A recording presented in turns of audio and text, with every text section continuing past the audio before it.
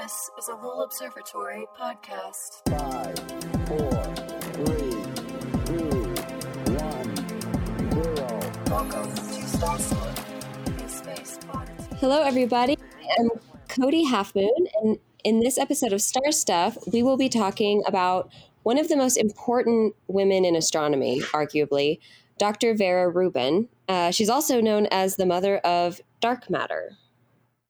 And this is your host, Haley Osborne. Today we are joined by scientists that have actually worked with Vera Rubin and are going to share some amazing stories with us today. So we've got astronomer Casper von Braun, who is on a recent episode about the sci-fi book Project Hail Mary. Hello, Casper. Hi, it's very nice to be here again. Thank you. Yeah, and Alicia Weinberger. Yes, Alicia Weinberger. Okay. Good. Hello, Alicia. And thank you both so much for joining us. It's a pleasure. Thank you.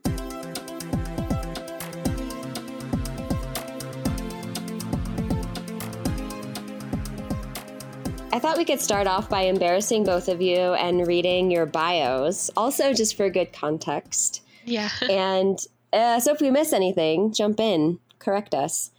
But Dr. von Braun is an astronomer, an adjunct astronomer here at Lowell Observatory.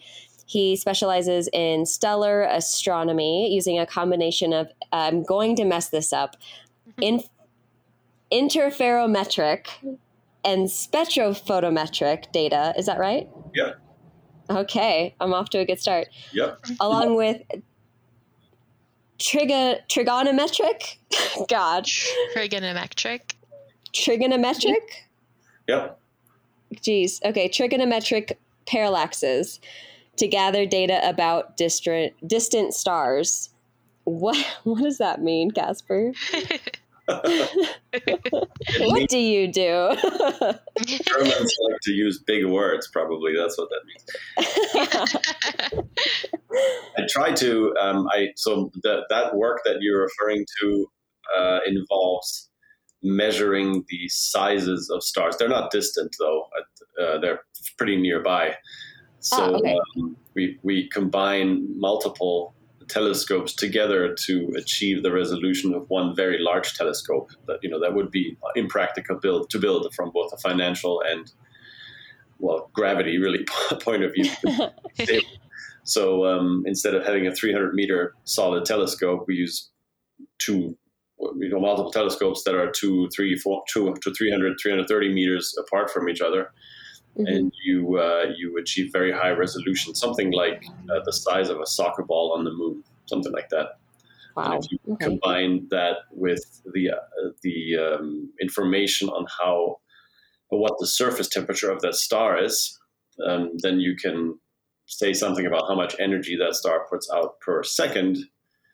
And you can characterize it by that, and also any planets that may orbit that star, if you know how far they are away. So that's exciting. Usefulness is that if you know how much energy that planet receives, and you have some sort of idea or stipulate a certain kind of atmosphere on that planet, then you can say something about the temperature on the surface of that planet, if it has a surface. That's awesome. And if there are any aliens there. That too, exactly, yeah. And Alicia Weinberger, thanks for joining us. I'm happy to be with you. If I remember correctly, I cornered you at AAS, didn't I? I think so. I think Casper might have dragged me over to talk to you. Yeah. And just wanted to know all of your interactions with Vera Rubin. So thank you for,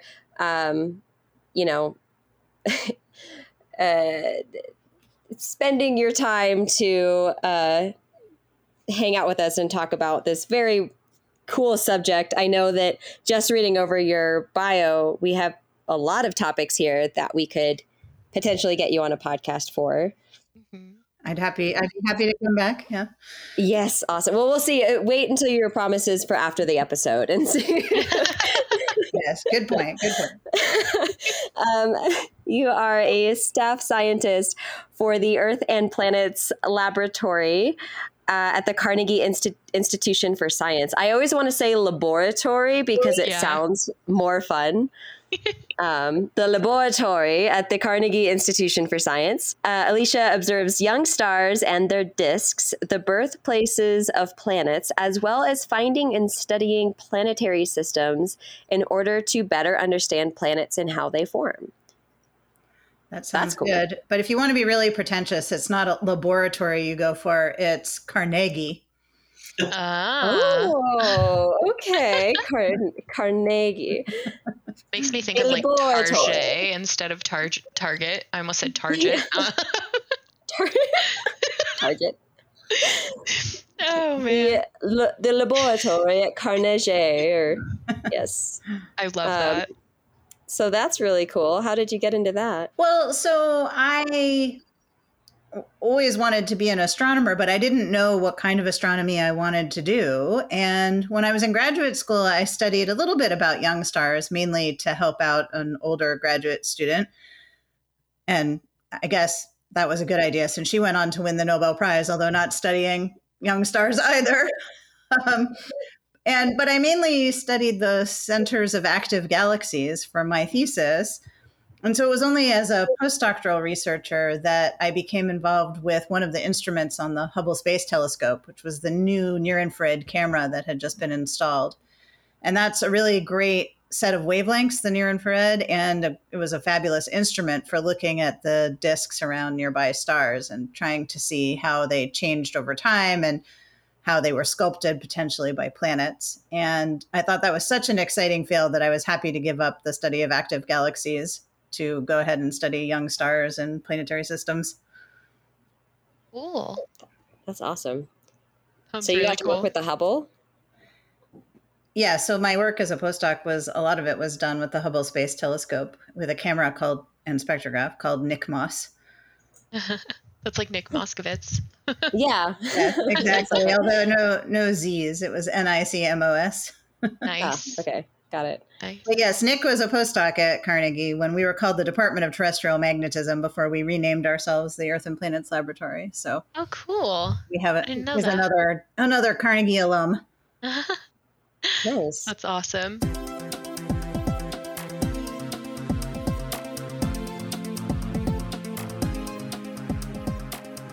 Well, and then of course we have Vera Rubin's biography, which could literally be an entire book. So we're going to try to summarize and pick out a few pieces.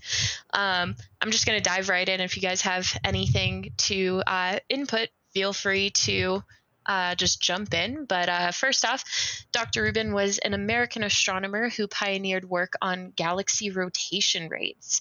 She uncovered the discrepancy between the predicted and observed angular momentum of galaxies by studying galactic rotation curves and identifying the galaxy rotation problem. Her work provided the first evidence for the existence of dark matter, giving her the name, of course, the mother of dark matter. And Cool. I know, right? Can you imagine having like the mother of dark matter? That's just like the coolest title ever. Yeah, I think so. There are definitely astronomers who would quibble with whether she was the first to provide observational evidence for dark matter. Yeah. Oh, really? There was, of course, Fritz Zwicky. Exactly. So there was always a bit of controversy, especially I think from the Zwicky family about that. What Yeah, was Fritz what was the Zwicky tea? Spill that tea. We actually used to have a talk about this at Lowell, and Fritz Zwicky, he was a very interesting man. The story that I was always told when he came up was there was this one time where there was a lot of atmospheric disturbance in his lab or in his observatory. And so to try and like still everything, he fired a gun right next to the telescope to try to like still everything. Did not work, but still a cool story. Oh, God. Well, the story I heard is that he was so abrasive that if you wanted to name sandpaper grit after him, the unit of sandpaper grit would have to be the micro Zwicky because Zwicky was too big a unit. My goodness. Wow. Was he from incredible. Texas? Shooting guns off in the observatory just sounds Texan. I don't know. That's fair. Gave me a vibe. But yeah, and one of my favorite things when talking about Vera Rubin was motivated by her own battle to gain credibility as a woman in a field dominated by male astronomers, she encouraged girls interested in investigating the universe to pursue their dreams. And throughout her life, she faced discouraging comments on her choice of study, but persevered, supported by her family and her colleagues. And in addition to encouraging women in astronomy, Rubin was a force for greater recognition of women in the sciences and for scientific literacy. Which makes me wonder if the squabbles on who saw dark matter or provided evidence for dark matter first was looped into that. Yeah, I really don't know. I will definitely second the idea, though, that she was an amazing mentor for young women. And in fact, I first met her when she was invited to serve on a panel about women in science at the celebration of the 250th anniversary of the founding of the University of Pennsylvania. So a physics professor there, Faye Eisenberg-Selov, invited her to sit on a panel talking about women in science. And luckily for a young me, she also invited me, I was a junior in college, I guess, to sit on the same panel. So that's how I first met Vera, was in the context of an eminent astronomer talking about issues facing women in science. That's so cool. Yeah, I also read that she attempted to enroll in a graduate program at Princeton, but she was actually barred due to her gender. And Princeton didn't accept women as astronomy graduate students for 27 more years. That's just insane to me. I agree. It is insane. And I think I remember her telling the story as she got a letter back saying that inasmuch as we do not accept women, your application is not accepted, or your application is rejected, or something like that.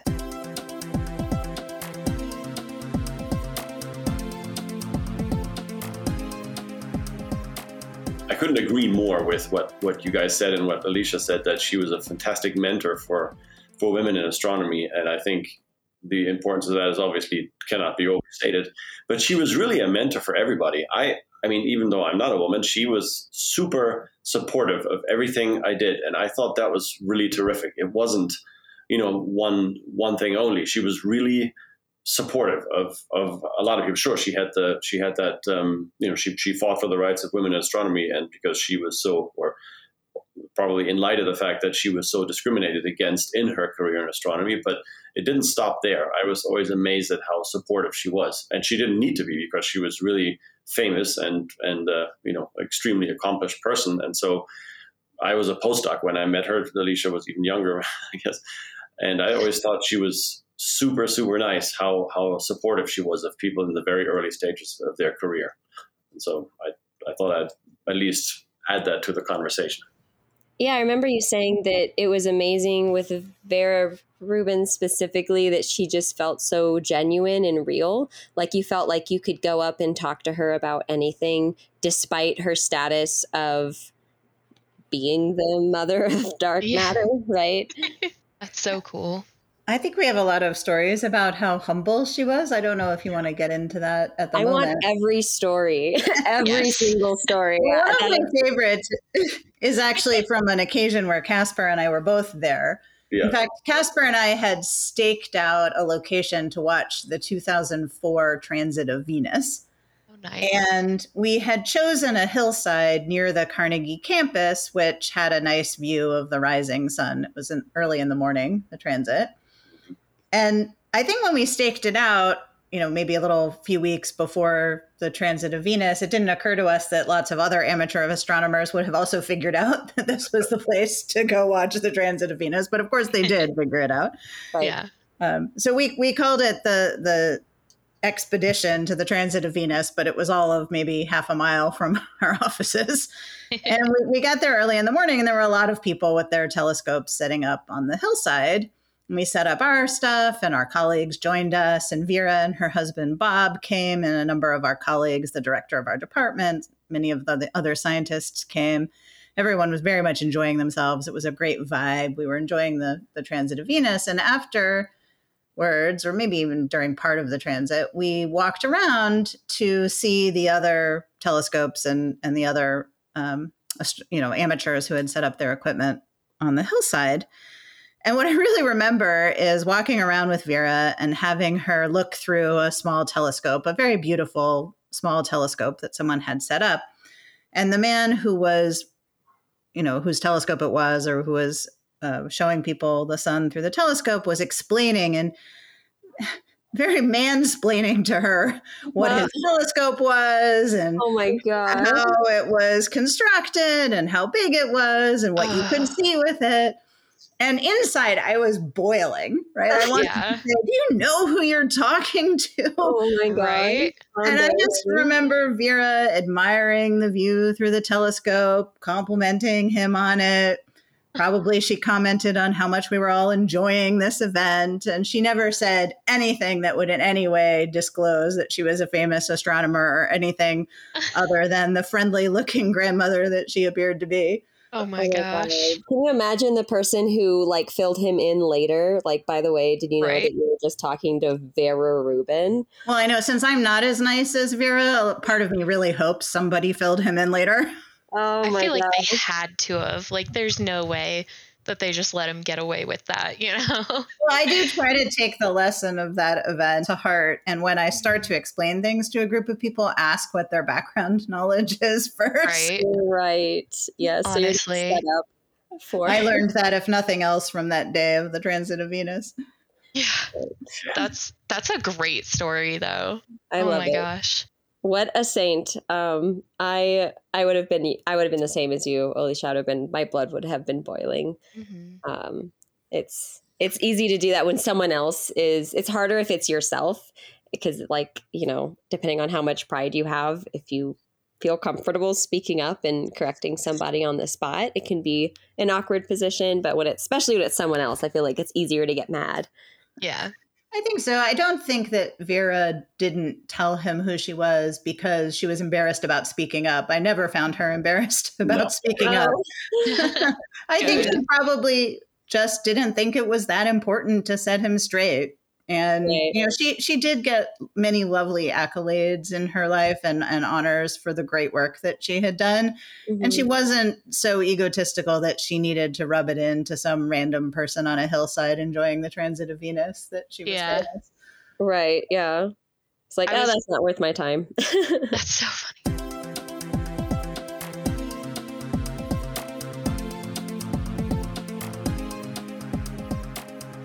I was going to ask you guys, what was Vera like? And I feel like that's a really good example. Do you guys have any more examples? Like, what was she just like in day-to-day operations? Do you want to jump in, Casper? Do you want me to tell you? You have so many more stories there than I do. You were there you were with her for longer. Right? You were there for like 12 or 13 years while she was there. I only, had the privilege of being in the same place with her for 3 years, and I spent a lot of the time in Chile. So I remember still a number of things, but nowhere near as many as you. But you have to talk about the potluck. Oh.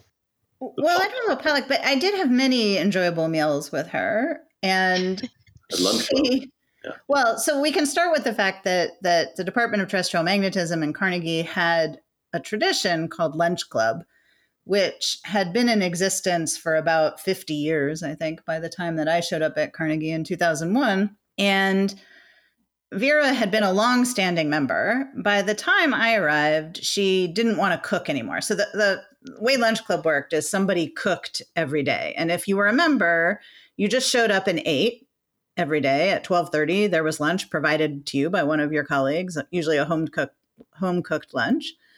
But then in return for just showing up and eating most days, you had to cook in proportion to the number of days that you ate. And there was no money that exchanged hands. You just ate and cooked. But you were allowed to cook hot dogs. Well, you were allowed to cook hot dogs, but not more than 3 times a week. So I don't really want to know when that rule or why that rule arose, but long before my time. So Vera had cooked for many, many years, although she had stopped by the time I arrived. But it was decided that one could grandfather her in, or I guess the grandmother her in would be a better term. And so she could still continue to eat at Lunch Club and enjoy the conversation of her colleagues. And actually, in return, she donated money for every meal that she ate, which Carnegie used to support an organization in Washington, D.C. that fed the homeless breakfast every day. Oh my gosh. Is she the Dolly Parton of astronomy? Oh my gosh. I don't think she didn't produce a COVID vaccine, but so Carnegie for many years, people would go and cook breakfast at this organization called So Others Might Eat. So Others May Eat, So Others Might Eat. I'll have to check. Yeah, I remember that. And Somme. And so she donated money for her lunches that went to buying the eggs and ham and, muffin mix that Carnegie used to cook breakfast for the homeless. But anyway, so the great thing is anyone could sit at a table with Vera Rubin every day and have lunch because she was there every day she was at work. She would come over and eat lunch with everybody. And she, it was kind of a tradition of lunch club that you just sat down with whoever was before and after you when you got there. You didn't have reserved seating. You didn't have any kind of hierarchy. And it meant that she was able to chat with anyone who was interested in talking to her. And, the conversations at Lunch Club were about everything. They were about politics. They were about science. They were about people's family lives, you name it. But she was an okay cook. I don't think she was a fabulous cook, but she was wonderful about having people over to her house for meals. So I remember several memorable meals at her house, mainly memorable because of the company and the atmosphere, not because of the food. Although I do remember she was particular to crock pot meals, like a chicken coq au vin kind of thing in a crock pot. But I remember also, 70s. Yeah, exactly. Right. And she had cooked for 4 kids and I think she knew how to make meals for a lot of people. She and her husband had a house right near Carnegie's campus and it had a very long wooden table with wooden benches on either side. So you could seat a lot of people, like a dozen people at the table. But what I also remember is that she had this tiny little kitchen and yet she lived in the house is probably from the 1920s or 30s, as most houses in that neighborhood are. And she had this little tiny kitchen that had never really been upgraded. And I was amazed all the more by all these dinners that she had when some years later, when her husband Bob died, I took over a meal one night for her and her daughter and her daughter's partner who were visiting at the time. And I brought over my meal and I was like, I'll just pop this in the microwave to heat it up so we can sit down and eat. And she said, I don't have a microwave. Oh. Like, what? Oh my God. That's awesome. Yeah, so she definitely had the 70s appliance of the crock pot, but not the microwave. But the other thing I remember is that after dinner, she'd be like, okay, well, let me see if we have any ice cream for dessert. And out of the freezer would come pint after pint after pint of ice cream of different flavors because Vera really loved ice cream. I love that. So I would like to follow in her footsteps and always make sure I have many pints of different flavored ice creams in my freezer. You never know Honestly. when it will come to use. Just don't get rid of your microwave, though. I know, I'm definitely not getting rid of my microwave. And I have a considerably bigger kitchen than she had. That's incredible. So I can chime in for the lunch club here too. I don't know. Yes. This is a good spot That here. was the potluck I was thinking of. Yeah. Yeah, the lunch club. That's what it was, and I did that too. I thought it was great. It was, even though when it was actually your turn to cook, it was a lot of work. Like you basically got there in the morning, and your morning is no chance you get any work done to get it all 30 people, and you never really knew how many would show up. But Vera would always be there, and it created a very nice collegiate atmosphere, collegial atmosphere when everybody sat there together. And my favorite times at the lunch club events was when after lunch was over, there would be a smaller group. People would go back to work, and Vera would tell stories of her time in Washington. And I love that. That was so cool to be with, this kind of amazing scientist and woman in the room. It was an honor anyway. And then she would tell these stories, and it was hilarious. She would talk about, this guy, I remember him from he's some big shot astronomer in somewhere. He's like, yeah, I remember him. He always had that weird way of cheating during the exams. It's like, worked here and worked there. He was kind of weird. And she would always have these little stories about all the, I don't know, 1960s and 70s astronomers in the Washington, D.C. area. And it was hilarious. And she would tell these stories about how she would go onto, I guess, the Naval Observatory where the vice president's resident is now. Is that right, Alicia? Is it the Naval Observatory? Yeah, U.S. Naval Observatory. Yeah. There was always some astronomy meetings there before the vice president's residence moved there, I guess. And she would always tell stories about how she would hang out there and these late night parties and stuff. And she had so many cool stories about being in the area and being, in astronomy in the 60s and 70s. And I thought that was fantastic. So my favorite parts about Lunch Club, when after that it was only like 5 or 6 people, and we would listen to Vera tell her stories, kind of like campfire, the campfire stories like thing. So I thought that was terrific. The tea of Vera Rubin. I would sit there all day. I would not get any work done. I would live for. Yeah, that was really great. I have to say, Vera also made a pretty good sponge cake. I remember her bringing one to my house for dinner where I invited her, and she was exactly the sort of good dinner guest who wouldn't come empty-handed.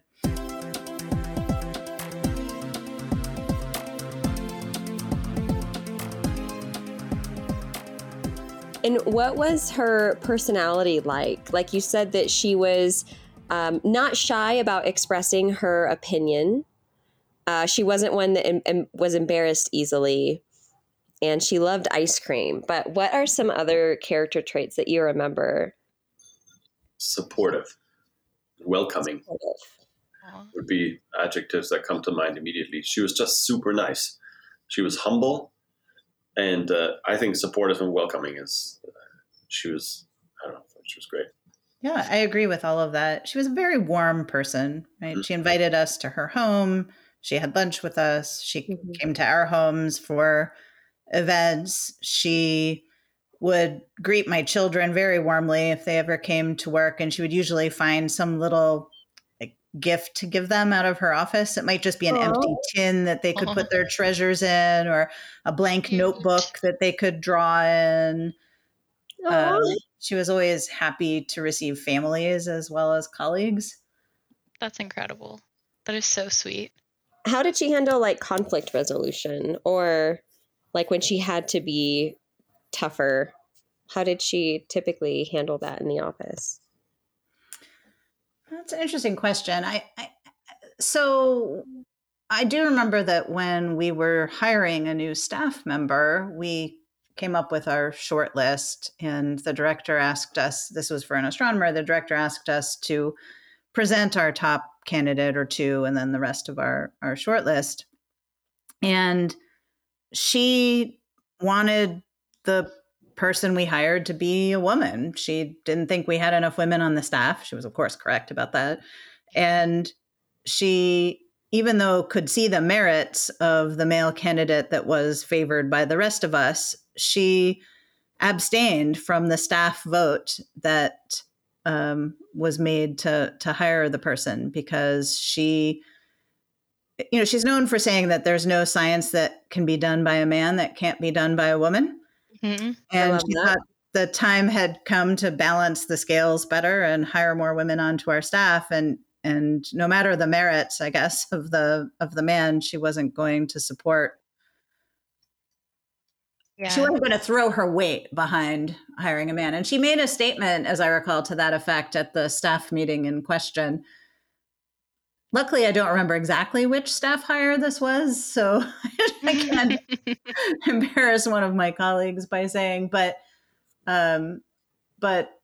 she definitely made her point of view known in a very firm but not obnoxious way. That's awesome. Yeah, I never saw her about conflict resolution. I never experienced that side of her. So yeah, probably a good thing. Right. She's a good letter writer. So if something irritated her, she would write letters about it. And so there's some fun letters you can find that were published of hers over the years.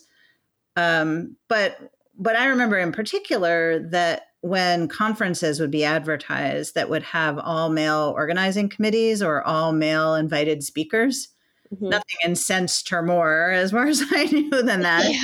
And she would always write to the conference organizer and say, this is not appropriate. That's amazing. I love that. I can't, like, that's such a snowball effect, because they got a letter from Vera Rubin. They're listening to it. And so, of course, the next time they might consider putting more effort into having a female scientist. Yeah. And I think, through her efforts, and probably not hers alone, but now it would be extremely unusual to find a scientific conference program, at least in the United States, that was only male. Yeah, no. As a young woman in STEM, I definitely find her like so inspiring. I mean, the more I hear about her, the more, I don't know, I think she's so cool. Yeah, that's incredible.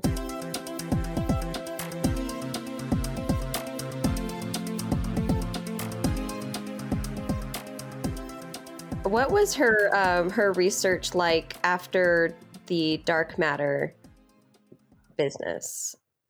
Did she stay there? Is that what she really focused on? Well, she said she always liked to find niches in astronomy where not that many other people were working. And so she didn't feel like she had to be super competitive. She could just explore and follow her curiosity. So actually, the first talk that I remember seeing her give, I mean, not the one about women in science when I was an undergrad, was when I was a graduate student at Caltech, and she gave a talk. And as I recall, it was about polar ring galaxies. It may have been about counter-rotating disk galaxies. I tried to look up today what she was working on at the time, and it seemed to be mostly counter-rotating disk galaxies, although in my memory, the talk was about polar ring galaxies. So anyway, both of those kinds of galaxies really intrigued her, where some of the stars are moving in one direction and some of the stars are moving in another direction. And she recognized, I think quite early on, that these were likely due to merger events where one galaxy collides with another or interacts with another. And I think she just thought they were really neat and a puzzle, and she wanted to figure out how they worked and what their dynamics were. So the first talk that I saw her give, I think, had nothing to do with dark matter. That was in the early 90s. Okay. Yeah, I think she went into cosmology too, and that's, I mean, to me, that's a normal thing even in astronomy, right? As you move on, you find other things, and that's the kind of the privilege to be in astronomy, where it's not applied but fundamental science, and you kind of come up with other ideas, maybe that are directly adjacent, or maybe that are related, or maybe even unrelated, and you work in different fields. I didn't start out in interferometry, not that I would compare myself to Vera, but I'm just saying, so even much less famous astronomers kind of move through the field a little bit. So it's very, very, you'll see that a lot in astronomy, I think, to move on to other things. I agree. And I think she would definitely have said that she loved to be guided by her curiosity wherever it led. Oh, That's awesome. I know that you said, that's when she was researching the dark matter. I know she worked with some Lowell telescopes. Yes. I think that's one of the reasons she was very fond of Lowell, is that many of her early observations about dark matter were done on Lowell telescopes. She and Kent Ford, who had designed the red sensitive image tube spectrograph at DTM, she and Kent observed with it at Lowell, I think before any other. Well, I'm not sure if it was the first place they observed with it or not. But yeah, in the autobiography that she wrote for the annual reviews of astronomy and astrophysics, she talks a lot about observing at Lowell and also then schlepping the image tube spectrograph from Lowell down to Kitt Peak and back when they needed to make observations at Kitt Peak.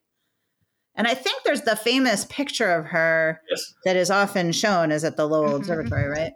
Yeah.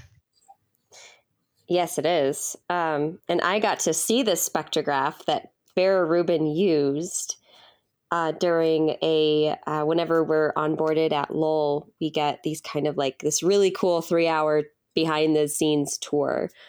And that's interesting. So the spectrograph is there?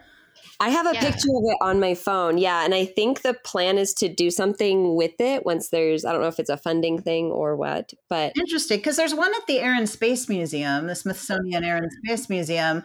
And I thought that was the spectrograph that they had used at Lowell, but now I don't know what that one was. Haley, there might have been, Yeah, there might have been multiple, because I know what you're talking about, Cody, in the downstairs portion of our old astrograph. That's where that instrument is. I don't think it is a spectrograph, though. Okay. I know that it is an instrument that Vera worked with. I do not remember exactly what it is, but it went on the astrograph, not the telescope that she was using. So it might have been a different type of instrument, but we do have that. And I think the plan is to make a Vera Rubin exhibit at some point. But I'm not sure when that's going to happen and what exactly that entails. I will dig up the picture that I took of it because I stopped the entire line to I took a selfie with it. I took a whole bunch of pictures. But I'd at that point been working at the observatory for 2 weeks. So I could get that wrong. No, I'd be curious. And the librarian at Carnegie is great about archive photos and might be able to tell us exactly what he knows about it. We've got a bunch of photos in our archives as well. They're currently switching over from a lot of hard copies onto an online resource that we can use. So there might be something there as well. Yeah. So she says in her autobiography that in August of 1965, I was observing at Lowell Observatory, Arizona with Kent. So that's Kent Ford, using the 69-inch telescope, shortly to be replaced by a 72-inch. Kent was anxious to test the limits of the image tube, and I was anxious to obtain new information about galaxies. So then she goes on to describe the things that they observed that day. And so I was rereading this today in preparation for this podcast, and later in the same paragraph got to something that I found really kind of neat. It was a connection to me that I didn't know about, I guess, or second connect. We obtained image tube spectra of 3C33, a radio galaxy, 3C48, a quasi-stellar source, Tonantzintla 256, a blue quasi-stellar galaxy, and the red object in Cygnus discovered by Gary Neugebauer, Dowell Martz, and Bob Layton in 1965. And she goes on to talk about publishing the paper on those objects. And so Gary Neugebauer was my thesis advisor many, many years after this. And so nice. I was like, oh, that's kind of fun. I didn't know that she had followed up one of his early discoveries with the 2-micron sky survey. So I went to look up her paper and find out what object it was that she was talking about. And it turns out to be a famous low mass star. But actually, I'm not sure if it's a low mass star. It's a famous low temperature star. And I looked up the paper, and interestingly, in the Simbad astronomical database that we use for looking up individual objects and finding out what's been published on them, her paper, which is called Low Dispersion Image Tube Spectra in the Red, 3C33, 3C48, TON 256, and an infrared star, does not appear in the list of publications about that infrared star. Interesting. NML, I've forgotten its number now, 4 something. And so anyway, so one of the things that I did today after I read this article was write to Simbad and tell them that they had missed a reference to that star, which is only the 3rd reference ever. And really, I think the reference that figured out what that star was, because they were able to observe what was previously an infrared object in the red visible because of this image tube spectrograph. And so I thought it was a neat little curiosity-driven experiment that she did, where there was someone discovered this neat source. Let's go look at it while we have our cool new spectrograph on the telescope. And then it, was one of the early papers on the topic of this source. So it was kind of a fun little voyage of discovery to me today to track down that. That's awesome. Nice. I can tell you're a reresearcher. Yeah. I probably should have been doing my own research and not writing to Simbad to correct their reference list, but I hope they will collect it and get Ford and Rubin, who don't, normally appear in reference lists for stars, to appear. Well, I mean, following Vera Rubin's footsteps, right? Yeah. I'm sorry, you forgot a prominent woman included in this research. I'm going to write you a letter. So I emailed you guys the photo, and I did a quick Google lens of it, and it does say that it's a spectrograph, an old style spectrograph. So she must have used multiple at Lowell if there's one at the museum as well. Yeah, I sent a note to our historian Kevin and to see like, hey, what's Yeah, it the looks story like a behind it? spectrograph. I mean, the angles, when things are bent at funny angles like that, it usually means there's a spectrograph involved. Yeah, I don't know. I'll ask our librarian if he knows what the story is behind that one and the one at the Air and Ooh. Space Museum. Yeah, maybe if we Totally. do a some sort of exhibit, we can like partner with you guys and see, Yeah, if we wanted to yeah. do something together. I have But kind of a fun personal story about the one in the Air and Space Museum too, because Oh. that exhibit that it's in is a wonderful exhibit on astronomy and space science. Well, at least I hope it's still there when the museum reopens this year. Anyway, at least it used to be a wonderful exhibit. It has an infrared camera in the same room. It has a lot of astronomical artifacts. And so it has a nice display, or it had a nice display about Vera and a little biography of her next to the spectrograph. And my kids loved that particular exhibit. They loved the whole museum, but in particular, they were a big fan of that exhibit at the Air and Space Museum. And so we were there one day and they saw this exhibit about Vera. And my kids were probably like, it's probably only my older son, actually. So he was probably like 4. And he said, wait, that's Vera. And he was kind of confused as to why this woman who sometimes we went to her house or sometimes we saw her at work or she came to dinner at our house had her picture in this exhibit at this. That's amazing. So cute. Oh my gosh.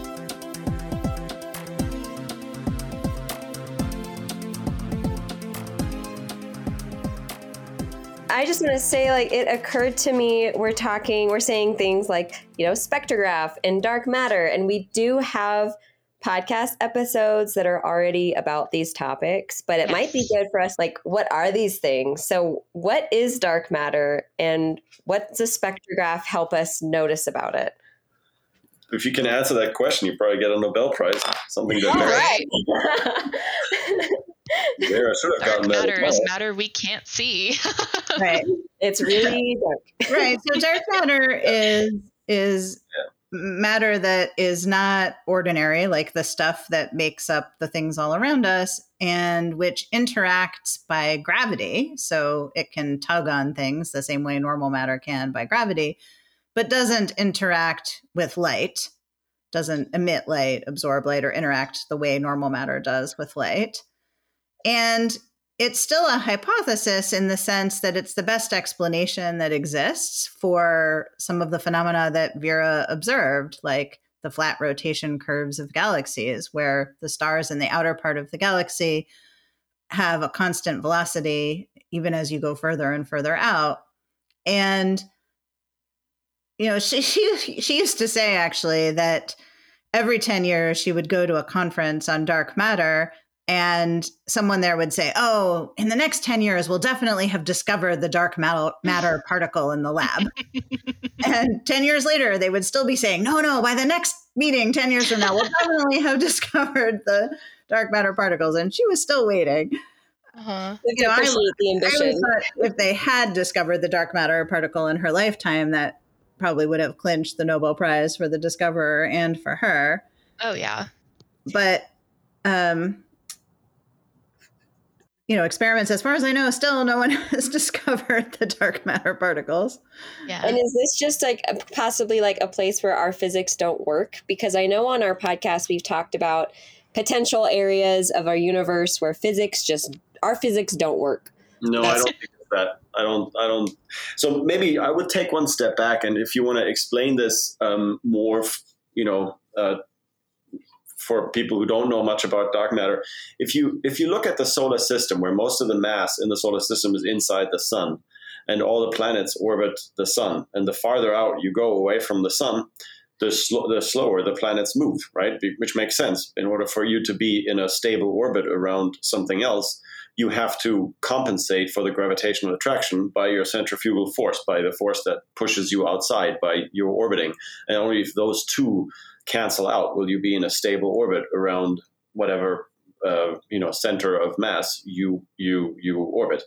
And so if you look at spiral galaxies, the initial thought was it should be like with the sun, where all the mass interior to the orbit of any star would be what pulls them in, and the centrifugal force is what pushes them out. And so the farther away you would go from the center of the spiral galaxy, the slower the star should move. And what Vera discovered was that even if you go all the way out to the edges of the spiral galaxy, the stars still move at the same linear velocity, not angular velocity, but linear velocity. And so the hypothesis that all the mass that keeps the stars in is inside the orbit of the star was not correct. And so there was more mass than initially assumed. And that was the dark matter discovery. Zwicky's discovery was different, right? He found that the galaxies that orbit the center of mass of the galaxy clusters moved so fast that unless there were more mass inside their orbits, they would fly away. And basically the cluster would disband because the centrifugal force would be too far, or the centrifugal force would be too strong. So different kinds, but that's basically where the dark matter came in those two, since we talked about the other one as well. But Vera's example is there's dark matter that's outside the edges of the galaxy, right? Not so much inside, but outside. So it's kind of a different thing. My I don't know, shooting from the hip here, I would say that dark matter consists, or the different explanations or models for dark matter probably all have some truth to it. So it's going to be a composite of multiple different things, small things, large things, particles or undiscovered larger clouds or whatever it is. I don't know. That don't interact with light, but doesn't pretty much everything outside of a black hole interact with light? Well, if it doesn't emit any light, and if it's so cold that even in the radio or infrared you can't detect it, then unless it obscures light and you notice that, it doesn't interact with anything. And even then, it may be so rarefied, so not dense but rarefied, that it may not have an effect. There's a lot of space out there. Mm-hmm. So right. Even if it's only a little bit here and a little bit there, there's a lot of volume that could hold that. Right. So there are fundamental particles that have been posited to be the dark matter, and those don't interact with light. But other contributions, as Casper said, to dark matter could be, small planets floating around in space that just are so dim that they don't contribute to the overall light from the galaxy that you use to estimate how much regular matter there is. Or even mini black holes, right? People have thought about whether there could be small black holes that are contributing to the mass, but not to the light. But I think probably everyone black thinks holes are everywhere. Like, well, I think that everyone thinks there has to be some sort of dark matter particle at this point. Not everyone, but it's a popular hypothesis that there has to be a dark matter particle. The WIMP, right? The weakly interacting massive particle. WIMP. But there are other explanations for the motions of the rotation curves of galaxies, where people try to say, well, maybe Newtonian gravity isn't the correct explanation of gravity, and gravity acts differently on large scales than it acts on small scales. And people are still pursuing that idea, but I think there are some other observations of where dark matter has to be, for example, from the collisions of galaxies, that indicate that it's probably a particulate thing and not our lack of our understanding about gravity. But I will say that one of the things that I always admired about Vera's modesty is that she didn't care, I think, what the ultimate explanation for her observations was. She had posited what seems like Occam's razor, seems like the most logical explanation, that the mass in the galaxy was increasing as you go out. But if it turned out that it was something really new about gravity, something exciting about the universe that nobody knew before, I think she would have been delighted by that. She always said that, we think we know so much more than the astronomers of 100 or 400 years ago. And we should expect that the astronomers of 100 or 400 years from now know way more than we do. Right. In fact, in her autobiography, I remember she talked about the accelerating rate of discoveries every year in astronomy and how exciting that was. So I think as long as there's a neat explanation for dark matter, whether it follows what she hypothesized or something else, she would have been really excited by that. Love that. Oh, and spectrograph, you wanted a definition for too. By the way, that was a very nice definition of dark matter. Thank you, Casper. Yeah. A spectrograph is an astronomical instrument that breaks light up into its component colors. And the real advantage of being able to look at a small set of wavelengths at a time, is that when you have a motion, it moves light to the red or to the blue. So if the motion of some particle of gas or a star is away from you, it shifts light to the red. And so if you can measure the exact wavelength of something, you can see then when it shifts to the red or when it's coming toward you, when it shifts to the blue. And so if you want to measure the velocity of a star in the outer part of a galaxy, then you really need to measure whether it's moving away or toward you and exactly how fast. And so the key thing that the spectrograph could do is let you measure the motions of stars toward and away from the observer. Yeah, I usually say that it's like a spectrograph gives you like a rainbow barcode because it like tells you what that thing is made of, basically. Right. But Vera was really using it for the velocity. Right. So when I do spectroscopy, I'm usually using it for finding what something is made out of. Exactly. And it's not that Vera wasn't interested in that, I'm sure, but really she was using it for the velocity information, for how fast and in what direction were stars moving. Yeah. Cody, that's the Doppler effect. We've talked about this before. I don't know if it was on the podcast or if it was just you and me, but like, usually the way I like tell people about this is I relate it to like sound. So like if a car comes by you and it's moving really fast, it's like higher pitched as it comes towards you, but it's lower pitched as it goes away from you. So with light, that's instead of higher pitched, it's blue shifted, that those wavelengths are actually physically being compressed and they look bluer. And then as it moves away from you, it looks like redder. Right. Yeah. I think you mentioned something about the James Webb podcast, because the James Webb exclusively, I think, looks at that red light. That's infrared. So that's like, that's different than what we're talking about. Oh, geez. Sorry, guys. I'm trying my best. I mean, the James Webb has spectrographs on it too. Oh. No matter what wavelength of light you start with, whether it be in the visible or the red or the infrared, it will Doppler shift. When an object's moving away from you, it'll get even redder if it's already red. And when the object is coming toward you, it'll get bluer. Yeah.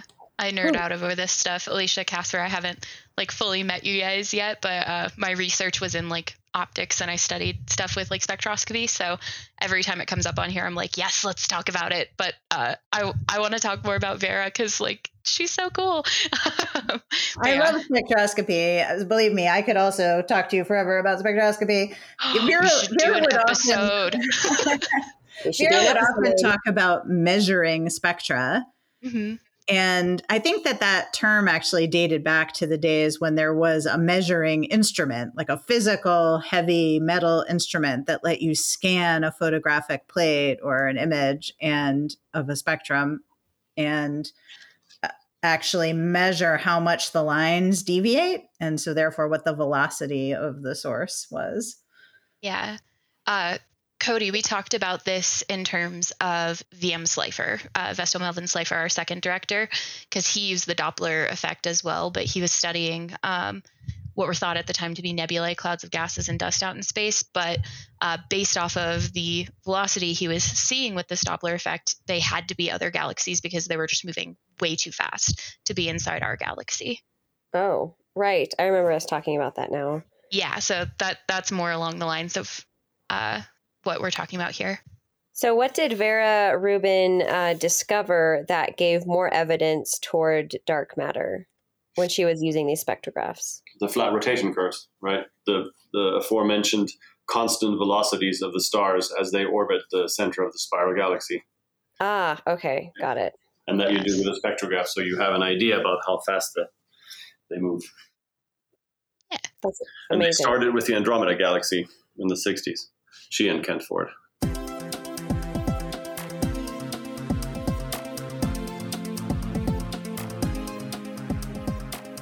And this might be a good spot to mention my favorite fact that Haley added to our outline. So it's not a galaxy, I guess it's a nebula, but Vera Rubin has a nebula named after her officially in Star Trek canon called the Vera Rubin Nebula. Cody's obsessed with Star Trek. Anytime we can bring it up, she brings it up. I have to sneak it in there. I'm excited to learn that. I'm going to tell my Trekkie son this when we get done, but I did not know that. Yeah. Yes, the Rubin Nebula in Discovery is it sends a signal to Starfleet that. Anyway, I won't, no spoilers, but it's really cool. I did not make that connection because I've obviously seen the show, and She does have some real things named after her too. She has, yes, she has a ridge. say. Yeah, she has a ridge on Venus. Mm-hmm. Oh no, sorry, not Venus, Mars. Yeah, There's a ridge on Mars named after her. Yeah. Yeah, Oh. I actually, I have it in our outline I wanted to bring up.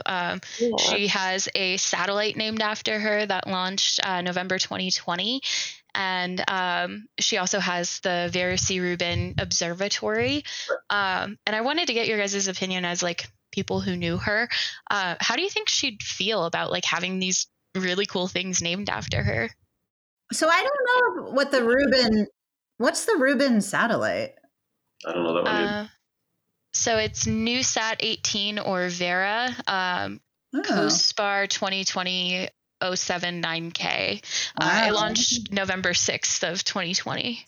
I'm embarrassed to say I didn't know about that. The really exciting thing that's coming that is named after her is the Vera Rubin telescope, which is a big investment by the United States in an observatory to survey the entire sky. That the observatory is located in Chile, and it's nearly complete now. Oh, that'd be so cool. Big one, too. So 8 meters, right? Alicia, is that right? Yeah. Yeah, it's a big telescope. wow. It's in Cerro Pachon, right by Cerro Tololo. It's pretty close. I remember seeing the construction site for that. Yeah, how would she feel? She'd be, Carlisha, correct me if you think differently. I think she'd be humble about it. She'd be like, oh, that's cool. You know, Yeah. don't. I'm saying this based on, I was going to tell you this little story too. I remember, and I can't remember the exact name of the university. Maybe it was Michigan since I went there, and I told her I was in Michigan. She said to me, oh yeah, Michigan. Yeah, I think I have an honorary doctorate from them. Maybe. Oh. I don't know. There's so many. I can't remember. So, she was like, whatever, it's cool. It's nice, but I'm not doing this to get honorary doctorates. And so I think she would react the same way. She'd be like, oh, okay, that's nice. Where's that telescope again? Oh, and she'd, okay, awesome. That's cool. You'd totally chill about it. What a flex. What a flex. That's amazing. I do think she'd probably want to know about what the telescope could do. Yeah. Oh, yeah. Yeah.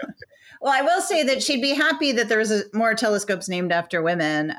So back when the Space Infrared Telescope Facility was still being developed by NASA, they had a naming competition and people could submit their proposed names for the telescope. And she and I were brainstorming because we really wanted to submit a woman's name for the telescope, but we were having trouble thinking of someone who was perfectly appropriate. And in the end, we submitted Caroline after Caroline Herschel. Oh, yeah. I think prior to Vera was the last person to win the gold medal of the Royal Astronomical Society of the United Kingdom. I'll check that. But anyway, and then Vera won it. But anyway, so we submitted Caroline. And so it's what became the Spitzer Space Telescope. It was not named after a woman in the end. But now... And we couldn't submit Herschel as the last name because there already was a Herschel Space Telescope, but not named after Caroline. So, but now it's exciting, right? We have 2 new telescopes that are really important that are named for women. One being the ground-based Rubin telescope, named for Vera, and the other being the Nancy Grace Roman Space Telescope, which is the next big observatory that NASA will launch. Yes. So excited about that one too. And that's something you guys should know too. So Nancy was a very regular visitor Nancy Roman was a very regular visitor at Carnegie at DTM, at least during the times that I was there. And it was awesome because there was a talk by somebody every week or multiple times a week, and there would always be Vera and Nancy sitting somewhere. And when they raised their hands, you better knew what you were talking about. Oh, no. Oh, man. No pressure. It was really fantastic. So that was really cool. And and without trying to pat myself on the back, but you said that before, trying to describe her adjectives, and I said supportive as an answer. I remember when I was a junior postdoc, I don't know, probably like a year into my postdoc at Carnegie, I gave a talk at Carnegie. We were all quote unquote required or at least encouraged to give a talk about our own research. And it was a null result talk, basically, like nothing. It's like you're in the middle of the work and you haven't found anything yet, but you describe the work that you did. And so it's not that exciting, really. But it, for some reason, it worked really well, I guess. I'm not sure why, but it maybe my charm. I'm not sure. Anyway, but it worked very charming. And I remember Nancy and Vera being in the audience, and I was like, "Oh man, I hope I'm going to get away with this because this could be pretty bad." And then I was done, and as people went out, Vera came over and she said, "That was great," and she gave me a hug. And I was like, oh my God. So I was talking about supportive. So I was like, wow, I'll never forget that. That was so cool. I love that story. And I'm sure she was genuine, because if she didn't like a talk, she would say is, well, that just goes to show people can get excited about lots of different things. What a burn. Oh, I'm taking a note of that. And shout out to the Vera Rubin Observatory. I got to hang out with them for far too long. I definitely neglected my booth duties at AAS.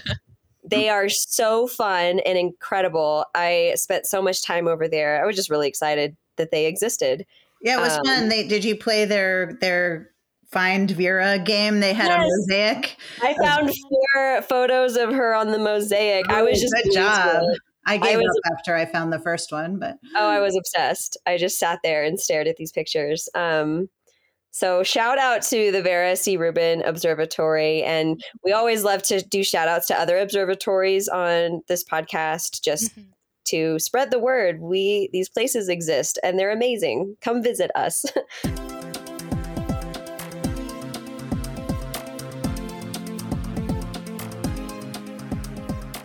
So we have time for maybe one more question.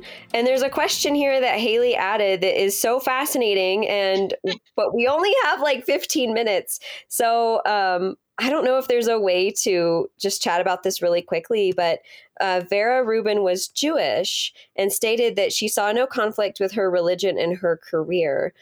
So the question was, like, do you guys feel the same, or did she talk about her religion very often in the context of research?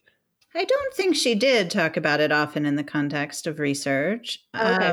So I am Jewish also, and actually we belong to the same synagogue, which is located right next to Carnegie. So it's not a coincidence, right? Yeah. Literally across the parking lot. So the most convenient place that we could both go. And actually it was very funny because there was a new rabbi who came to the synagogue, I don't know, in the early 2000s. And she talked about how intimidating it was to be a part of this congregation with so many eminent people. And you can imagine there are lots of Washington lawyers and politicians and stuff. But she actually called out to an eminent astronomers in the congregation. Oh, yeah. I love that. So I think, so Vera certainly celebrated Jewish holidays, and I can remember at least one Passover Seder at my house that she came to. She seemed to celebrate Judaism the way that I do, which is a great respect for the natural world and a love of tradition, and not, I don't think it.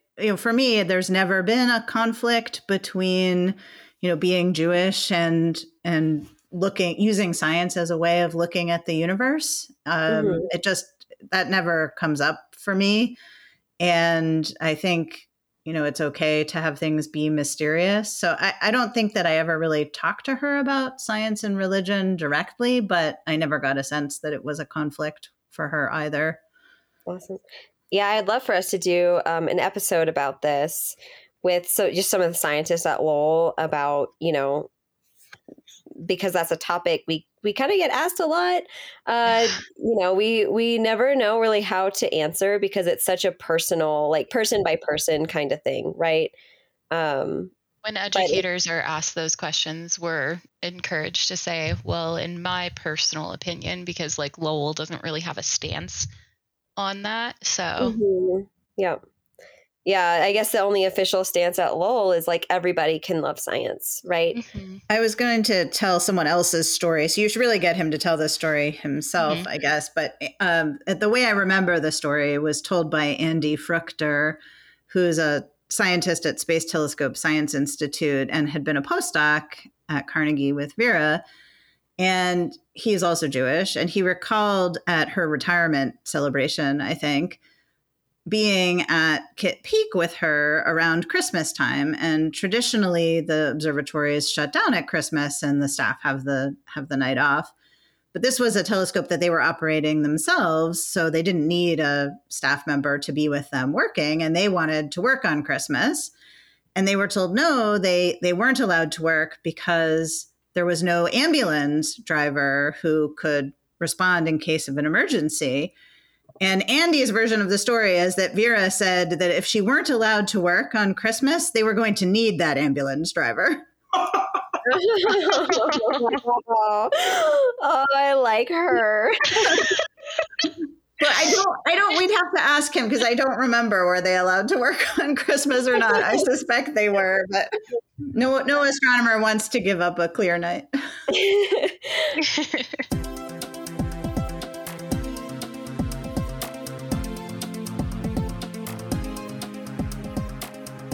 Well, I'm sure we could probably talk about Vera for another 3 days, but we are out of time. Yeah. So, but thanks for sharing your stories. How amazing. Absolutely. Yeah, no, and we'll have to get you back on, Alicia, so we can talk about spectroscopy because I would love to do that. Yes. You might not be able to get me to shut up, so good. Perfect. Good, because me too. But yeah, so to all our listeners out there, I would like to remind you that we have a Discord channel and a Twitter where you can see some cool behind the scenes content. We can definitely drop that picture of Vera Rubin at Lowell Observatory in those areas. And you can use the hashtag AskStarStuff or shoot a tweet over to the to StarStuffPod to ask us any questions that you guys might have about life, the universe, and everything. So thanks for coming, guys. I had a great time. I hope you did as well. Thank you. It was a pleasure. Thanks, guys. Great to talk about Vera. Yeah. This podcast was made possible by our members and donors. If you enjoyed this episode and want to support our nonprofit in making more digital education like this available, go to lowell.edu/donate. Thanks for listening.